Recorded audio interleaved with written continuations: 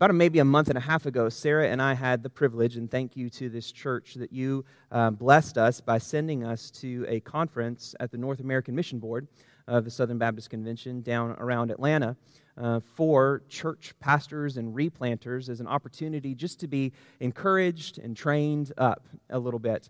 It was an incredible time, especially it was a good time with my wife as well. It's the first opportunity she's ever had to go with me to be encouraged. Just many different reasons for that. But we're sitting there at one point on that first day, and they are explaining to us the schedule for the weekend. And there are a couple of breakout times, and there's a list of the breakouts. And one of the speakers who was there was a time management. He's a Christian, but he has written a book on time management for Christians. And he was doing a large group session on time management, but he was doing an intensive group on time management. And as we're looking at the list of things, that was the point when Sarah leaned over into my ear and said, "You're going to that time management one, right?" Because I know in my life, there's so much that grabs my attention. Procrastination has always been a weak spot for me, all the way from finishing projects in school the night before and staying up late and whatever else, writing papers into the wee hours of the morning. And time management is one of my weaknesses, and maybe it's one of yours as well. But the truth of the matter is, our life is filled with so many different things and responsibilities, and even things that we want to do, the things that we have to do, that if we aren't careful to prioritize our lives, then what we'll find oftentimes is that the tail wags the dog. And the things that are maybe less important in our lives, but maybe easier for us to tackle or swallow, those are the things we knock out pretty quick. But those things that are meant to be the primary focus, that would take a lot of energy, take a lot of effort, our lazy tendency is to push that off and push that off. I don't want to do that right now. And time management, self-help, it's a multi-million-dollar industry at this particular point, seeking to try to encourage us and teach us how to be better versions of ourselves. And time management is a part of that. Just do a Google search, get on YouTube, and you'll find bullet journal videos out, the wazoo. You'll find all kinds of time management skills available. One I watched a while back talked about the necessity of eating the frog, right? It's the first thing. You get up in the morning and you prioritize that thing that you just can't seem to stomach. It's the biggest, hardest, whatever task it is for the day, and you prioritize eating the frog. And that'll just set the rest of your day. But we all know how easy it is for things to slip. We start with the best intentions. We begin our year with lofty resolutions. And about halfway through January, they're out the window. Or stuffed under so many papers on our desk that already have dust on top of them that we forget them altogether. We start our quarters with big goals that we want to accomplish in the next 90 days. We wake up with the best of intentions for our day, and it isn't very long before that phone leaps and we're trapped in just this wormhole of news and social media feeds and everything else. And there's so many things fighting for our attention that we are easily distracted. And in being distracted, we end up prioritizing the wrong things. When we prioritize the wrong things or our priorities get mixed up, our lives end up more stressed and strained than we ever intended them to be. Right? Right? That's when that tail begins to wag that dog. And inevitably, if you're like me, what you end up doing is you end up stealing time from other areas of your life because you've wasted times in the important areas of your life. And if you're like me, oftentimes the ones that suffer for that and where you're stealing the time from is your family. Because you've wasted time elsewhere. But unfortunately, that failure to prioritize what really matters rarely stops with our calendars, with our to-do lists. It oftentimes creeps into our spiritual lives as well. Maybe the first time to go out the window isn't your time with the family. The first thing that goes out the window is your time with God. That's why we need Haggai's message today. We need his exhortation that we must prioritize the presence of God because his presence changes everything. We're going to be looking at the entire book of Haggai, but I think the most powerful, probably the heart of the book, is found in Haggai chapter 2, verses 4 and 5. Would you look there with me? Haggai encourages, as he's inspired by the Lord, "Be strong, O Zerubbabel," declares the Lord. "Be strong, O Joshua, son of Jehozadak, the high priest. Be strong, all you people of the land, declares the Lord. Work, for I am with you, declares the Lord of hosts, according to the covenant that I made with you when you came out of Egypt. My spirit remains in your midst. Fear not." Would you pray with me? Father in heaven, we thank you for the promise of your presence. We thank you for the power of your presence. And Lord, I know that I come this morning just to confess how easily I neglect your presence. How easily I fail to prioritize your presence in my life. But nevertheless, I'm so grateful that you are faithful, even and especially when I am faithless. That you are steadfast and immovable. That you are the God who is always there. And though I might depart from you, in your grace, Heavenly Father, you are always inviting me back. So I pray, Heavenly Father, for our time this morning. May we use it well. And I just pray that you would manifest your presence among us in a poignant and powerful way. That, Lord, we would hear the words of Haggai to our own hearts. Be strong, work, and know that you are in our midst. And we need not fear what this world has to hold, be it today or tomorrow or 50 years ago. We're freed because of the life, the death, the resurrection, the ascension, the power, the presence of your Son, Jesus Christ. Amen and amen. So in order for us to understand where we are in the prophets, if you'll bear with me a little bit, you've got to have a little bit of a history lesson. So if you're going to go to sleep, do it now, and you can wait until later, okay? So if you'll remember, we've talked about, in this, as we've worked through these minor prophets, we have to understand the history of Israel. When David was king and on the throne, God blessed Israel in a powerful way, and they became a superpower at their time.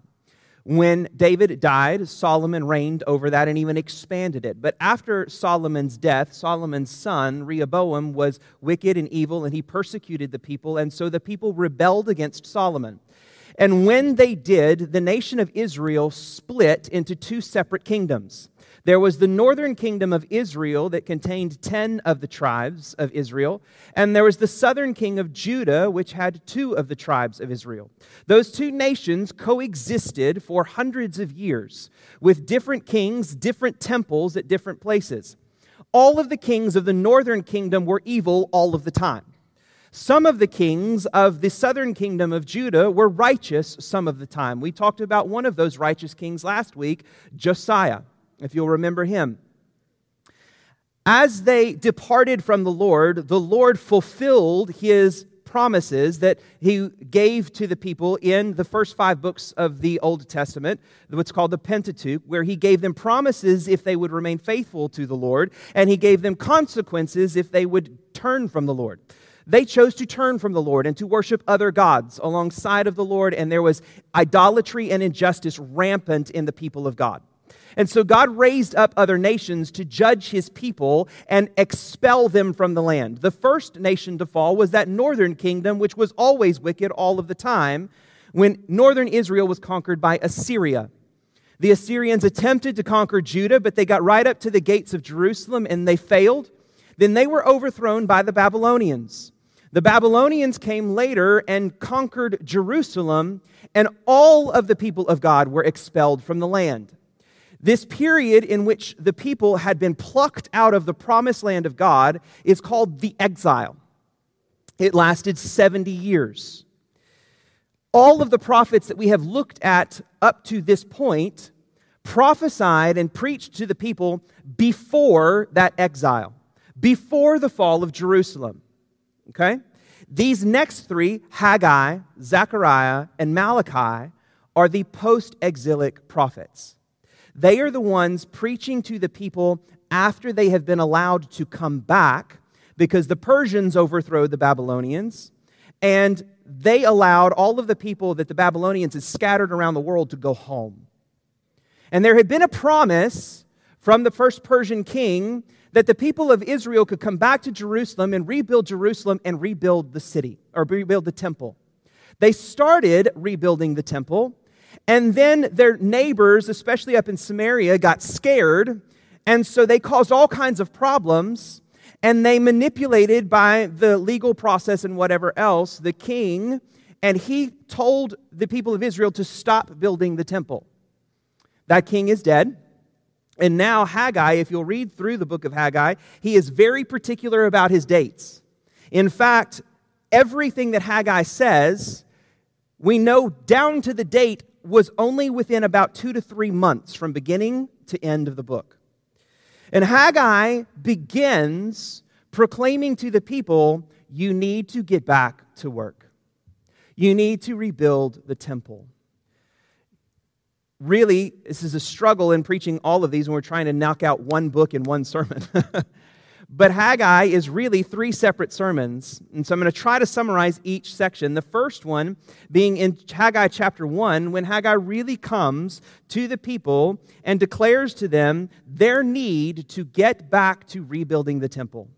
And in that, he says that the people of God must consider their ways.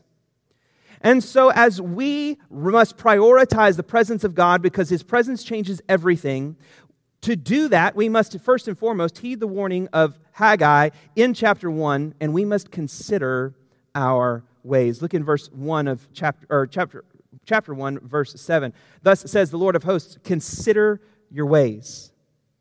Prior to that, in verse 5, now therefore that says the Lord of hosts, consider your ways.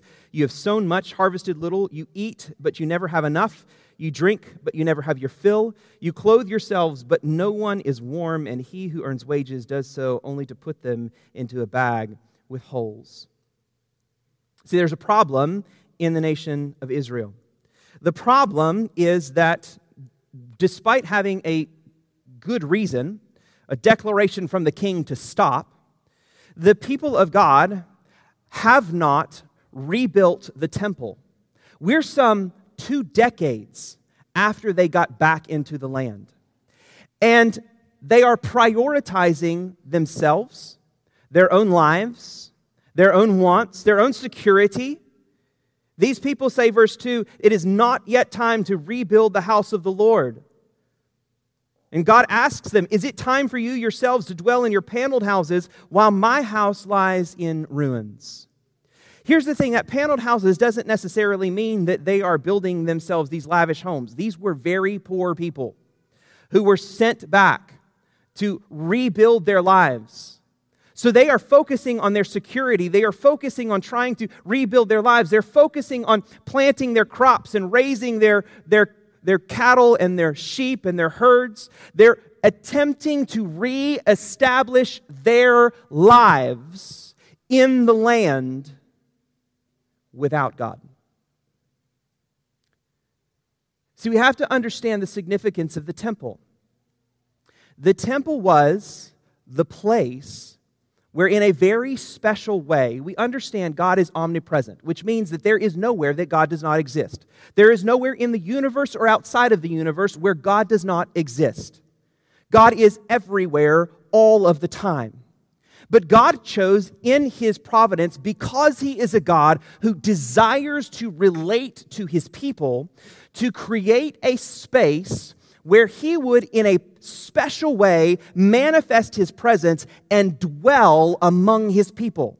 And it would be a place that His people would be able to come and worship Him and experience His presence among them. We see that first in Genesis chapters 2 and 3 in the Garden of Eden. That is the place where God would come and walk with Adam and Eve in the cool of the day. After they were expelled from the garden and there was the history and God reclaimed His people and rescued them and redeemed them by His grace, they established the tabernacle, which was a tent And wherever the tent went and they put the Ark of the Covenant in it, the manifest presence of God would descend upon that tabernacle, and in that tabernacle, God's presence would dwell. Later, under Solomon, they built the temple, and the temple became the place where God's presence would dwell. So to neglect rebuilding the temple is to neglect the presence of God. To neglect the presence of God is to neglect the person of God. And again, these people seemed to have had really good reasons for going about their lives the way that they were. They needed to establish their lives. They weren't necessarily trying to build fancy homes for themselves while God's temple lies in ruins. They were just merely trying to rebuild their lives. They were just merely trying to pursue what they needed to survive.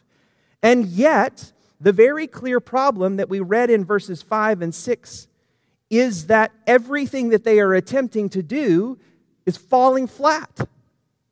They're planting crops and nothing is growing. They're making money, and it seems like as soon as they make money and they put it in their pocket, there's a hole in the pocket and the money is gone. Nothing seems to be thriving. Nothing seems to be surviving. Nothing seems to be working because their priorities are out of whack. And their priorities are upside down. And God will not allow His people to live comfortably where they are while they are neglecting Him. And so He pursues them by refusing to bring about the prosperity and the life that they need, to draw them to Himself, and He does it specifically by sending His messenger to exhort His people to check their priorities. And so Haggai comes to the people, and he proclaims that it is time to rebuild the temple. And what is beautiful about the book of Haggai is that after 70 years in exile, we see a transformation having taken place in the hearts of the people. Because when you get to verse 12 and following, you find out that what the people of the Lord do, they obey. They fear the name of the Lord, and they respond in faith, and they respond in obedience. Prior to the exile, you'll remember that there were several prophets that they would come, almost all of the prophets would come, and they would preach to the people, they would preach to the king, and they were neglected. They were flat out rejected. Look back if you want, you can write this down, Amos chapter 7. Amaziah, a representative of the king of Israel, came to Amos and said, "O seer, go, flee away to the land of Judah and eat bread there and prophesy there, but never again prophesy at Bethel, for it is the king's sanctuary and it is the temple of the kingdom." The people rejected the prophets. The king rejected the prophets. The priests rejected the prophets. Everybody rejected the word of God until here. When Zerubbabel the governor and Joshua the high priest and the people all hear the voice of the Lord, fear the Lord, and obey the Lord. And so they respond in obedience. They exercise their faith in who God is by being obedient to the Lord. And in being obedient to the Lord, in hearing His voice, and heeding His voice, and obeying His voice, they then choose to move deeper into fellowship with God. Our faith never should not stop by merely hearing the word of the Lord. Full faith is hearing the word of the Lord, believing it to be true in my heart, and obeying it in my life. There are plenty of people who hear the word of the Lord, and maybe they believe the word of their Lord, but the truth of the matter is their lives are not transformed by what they claim they believe. And there is a disconnect between my heart and my hands. And that's why James proclaims to his people that faith without works is dead. We can't see our faith unless our faith is exercised in our lives. And so what we see here in the obedience of the people is the exercise of their faith. And in exercising their faith and being obedient, they move deeper into fellowship with God. And in doing so, they find the Lord to, in fact, be faithful as He proclaims to them at the end of chapter 1, "I am with you, declares the Lord," verse 13. They obeyed the voice of the Lord in verse 12. They feared the Lord in verse 12. And in verse 13 of chapter 1, they hear the promise of the Lord, I am with you. God proves himself faithful. It's not a matter of whether or not God went anywhere. In our disobedience, in our lack of faith, we divert from and distance ourselves from God. But as we'll see next week in Zechariah, we hear the promise of God that if we are faithful to pursue him, he is faithful to respond to us. God is the God who chooses to relate to his people, to live in relationship with us. And the question is never whether or not God wants that. The question is always, do we? And when we hear the word of the Lord and we hear the encouragement of the Lord, the answer or the question is, will we respond like the people before the exile, like the people who told Amos to shut up and go away? Or will we in our hearts be stirred up by God's grace and by his presence? Will we surrender and repent? Will we return to the Lord? So we must prioritize our lives by prioritizing the presence of God in our lives, by pursuing him. And here's the good news for the New Testament church. We don't have to go to a temple to experience the presence of God. Because the promise of Jesus Christ that we read earlier out of Matthew chapter 28 is, I am with you, declares Jesus Christ. And that the Spirit indwells all of those who are saved by Jesus Christ, who have put their faith and their trust in him. And so there is nowhere that God is not with us. The question is, are we choosing to acknowledge that in our lives? Every moment of every day. It doesn't matter if you have your quiet time at 4:30 in the morning or 11:30 at night. Because I'll promise you one thing, 30 minutes in the morning or 30 minutes of the night won't really matter as much as if you were to just give 3 seconds of every minute of every day. Because there is no moment in your life when he's not there.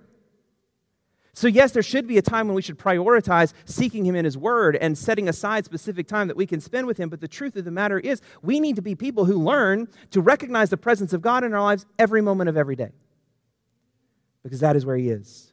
But we must not only consider our ways, we must consider the value of God. As the people reject or turn from building the temple, they're turning from the Lord, and they're misunderstanding the value of the Lord as they pursue the wants and needs of their own lives over the presence of God. And so when you get into chapter 2, leading up to the verses that we read earlier, verses 4 and 5 of chapter 2, which I really believe is the heart of Haggai, you find that they respond in obedience. They begin building the temple. And God comes to the people in verse 3 and he says, hey, who is around that saw the temple that was destroyed by the Babylonians and built by Solomon? And as you look at what Solomon built, and as you look at what everyone is giving their hearts and their lives and their efforts to build right now, what do you think? And if you go and read Ezra, which was a priest at the time, and you can read the book of Ezra, and they are ministering at the same time, and Ezra actually records the people. And as they're getting ready to lay the foundation of the temple and they're building it, there's a point in there when everybody who had seen the glory of the old temple, standing alongside at the dedication of it with the new people are all excited because we've got it started and the temple is coming, and all of the old folks are weeping because it's so pathetic in comparison to what used to be. And it's so much of a wailing and everything else that they can't tell the difference between the cries of lamentation, the cries of disappointment, and the cries of praise. And so God asks them, when you look at what you've built, what do you think? And what they see is unimpressive. They're not overwhelmed by what stands in front of them. Which is why God encourages them to be strong. Don't be discouraged by what you see, because what you see isn't all that there is. And God goes on in the end of this to declare that He will be with them. You see, what makes the temple valuable isn't the fact that it was coated in gold. isn't the fact that the instruments inside were made of silver and gold. What made the temple beautiful was that God was there. What made the temple special and unique in all of the world was the one place in all of the universe that God determined to manifest His presence. That's what made it irreplaceable. That's what made it invaluable. That is what made it priceless. And so He encourages the people to understand and reevaluate their priorities, to reevaluate their understanding of what is valuable and what matters, not based on what they see, not based on what this world values, but instead what is of eternal significance.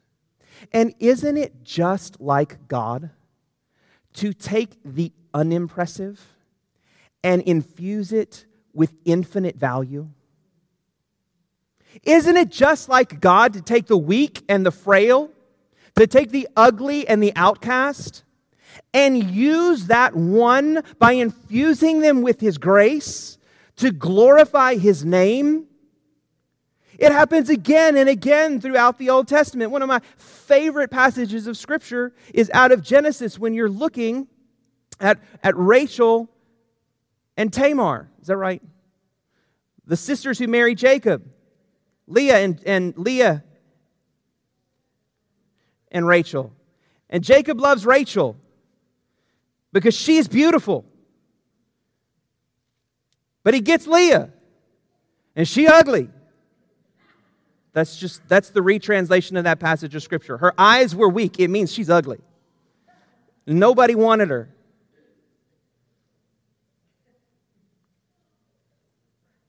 But it's Leah, the ugly and the unwanted one, that gives birth to Judah, whose great-great-great-grandson was David, whose even greater grandson was Jesus Christ. God always loves to take what you and I would cast aside, that we can't see anything beautiful or impressive about, and infuse it with His presence and His power and His glory. And that's what Christ has done in taking a whole bunch of ugly, unimpressive, backwards, sinful, wayward, such as were some of you people, and transform them into His bride, the church of Jesus Christ. And so we must be people who consider God's value and not what the world values. See, what's valuable here is not the building that is being built. It's who the building is being built for. And our world has a standard of success, especially in the church world, that we have bought into for 30-something years. 3 decades that says the megachurch is the successful church. The megachurch is the way to go. Buildings and budgets and butts and seats, that's what we need to prioritize. And when we build some massive monument on this site that is beautiful and that allows a whole bunch of people to fill it, that's when we will have arrived. And we can say all day long with our mouths that we would much rather have a shack filled with the presence of God than a 30,000-seat beautiful sanctuary without Him all day long. But the question is, do our hearts really agree with that, and do our conversations reflect it? Or is our goal some holy house on a hill that everybody drives by and says, you know what, that's real impressive. That's real beautiful. That's real special. They've spent millions of dollars on a space that gets used 2 hours every single week. It's not to say that there's anything wrong with that. But the question is God there? Because it doesn't matter how big it gets. If God's presence isn't there, it's worthless. Because buildings are going to come crumbling down. Budgets are going to fall apart. It's God who is eternal and everlasting. And so we must pursue the Lord.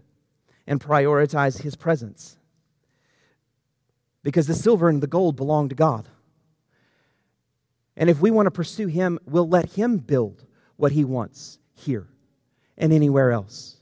And be content with that. And pursue Him above silver and gold every single time that we come together.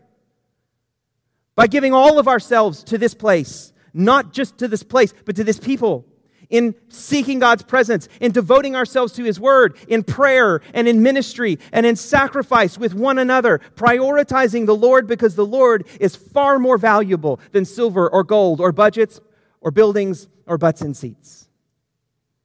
Numbers and things that the world looks at as success. We must set our hearts on God's infinite value rather than on the things of this world. But finally, we must consider God's promises. The end of chapter 2 has this really kind of weird parable that Haggai comes to the priests with.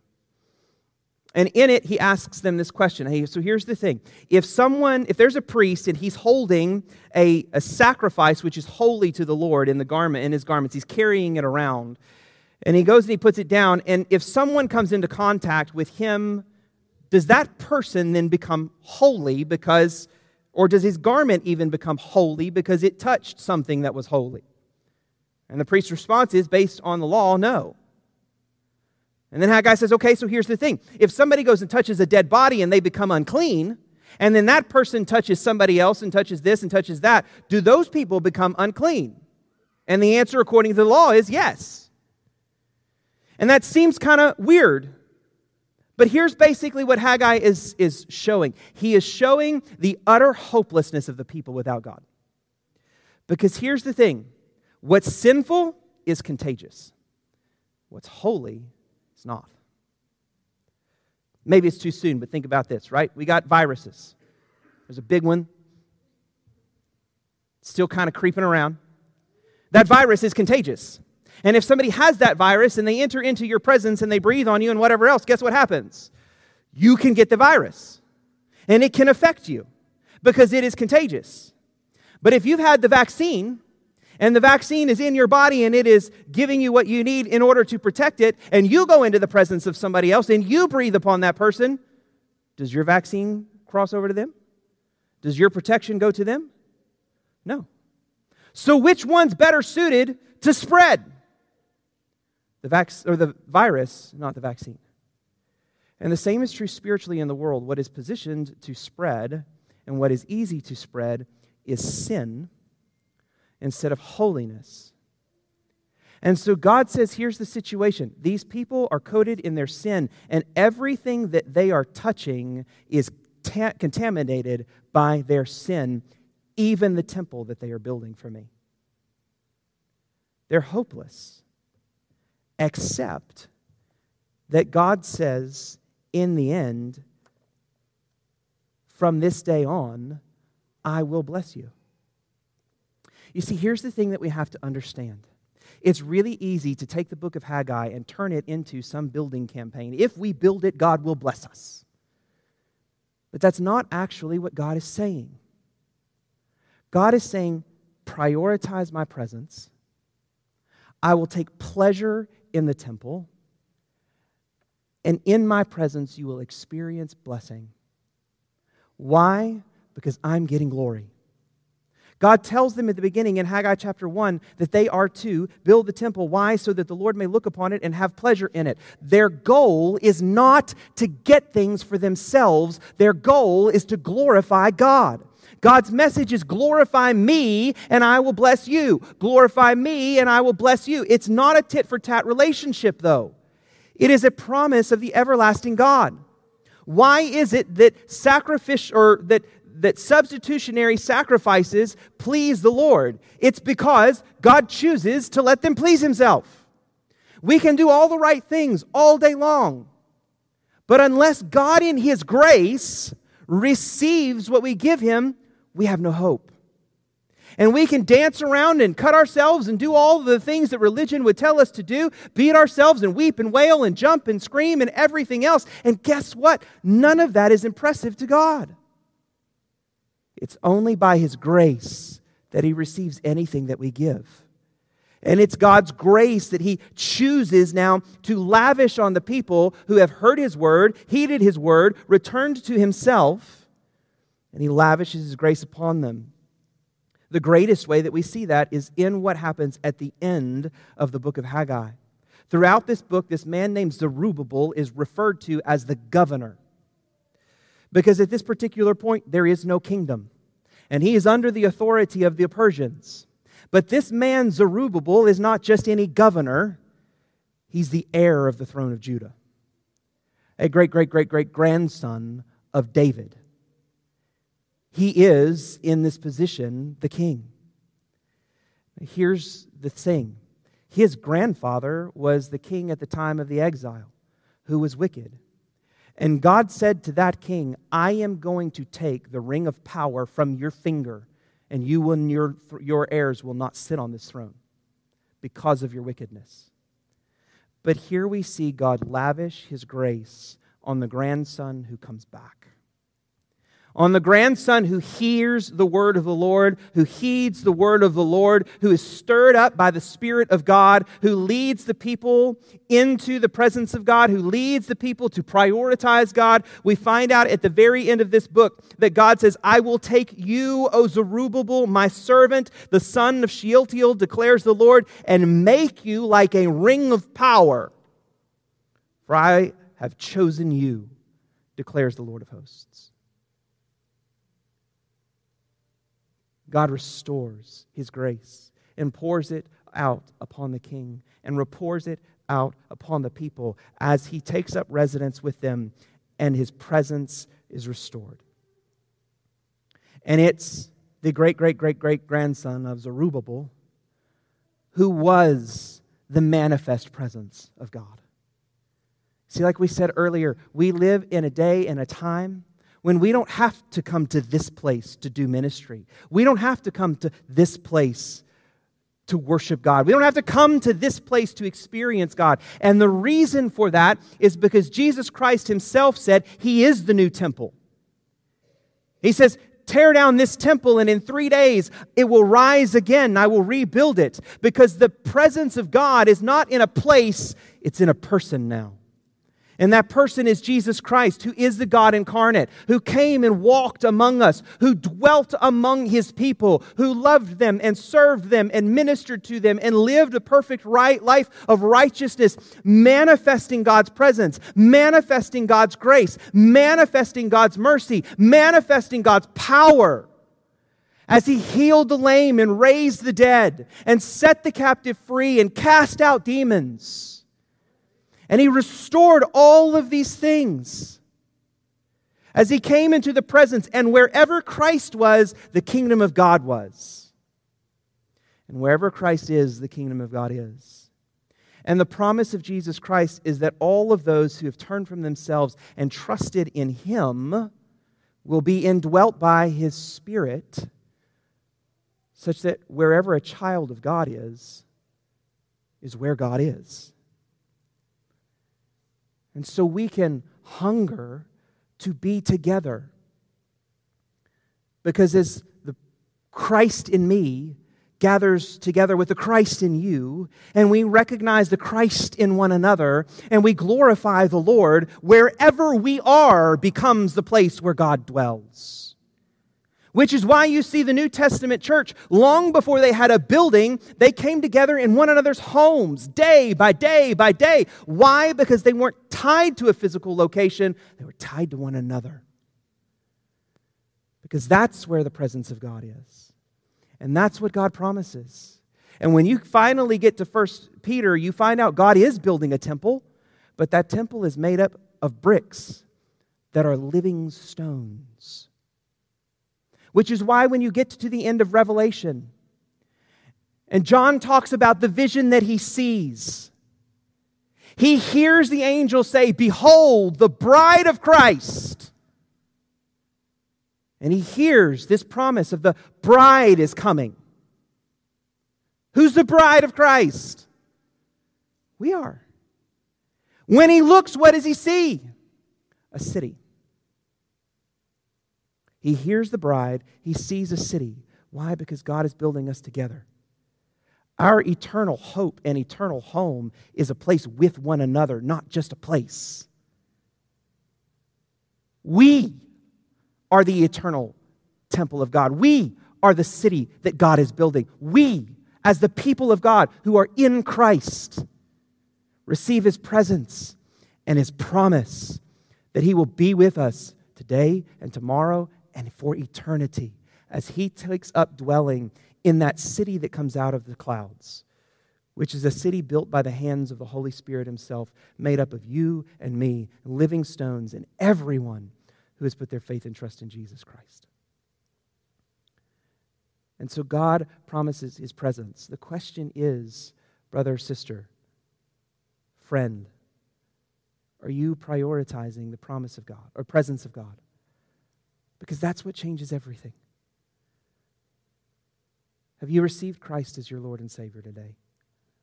Can you say that Christ dwells in me? If not, please receive the grace and the mercy that comes by the good news that Jesus has done everything necessary for you to be forgiven of your sins and receive this eternal promise of everlasting life. God's promise to the people is, from this day forward, I will be with you, and I will bless you, and I will restore you. The promise of God in Jesus Christ is that when we receive Him as our Lord and Savior, our eternity is transformed by His presence. Child of God, how can you prioritize God's presence? How can you seek the Lord today and this week? Because I promise you, if you seek Him, you will find Him. And He will find you. And there is nothing more exciting, more worthwhile than living in the presence of God. Not after you die, though that is there, but right now.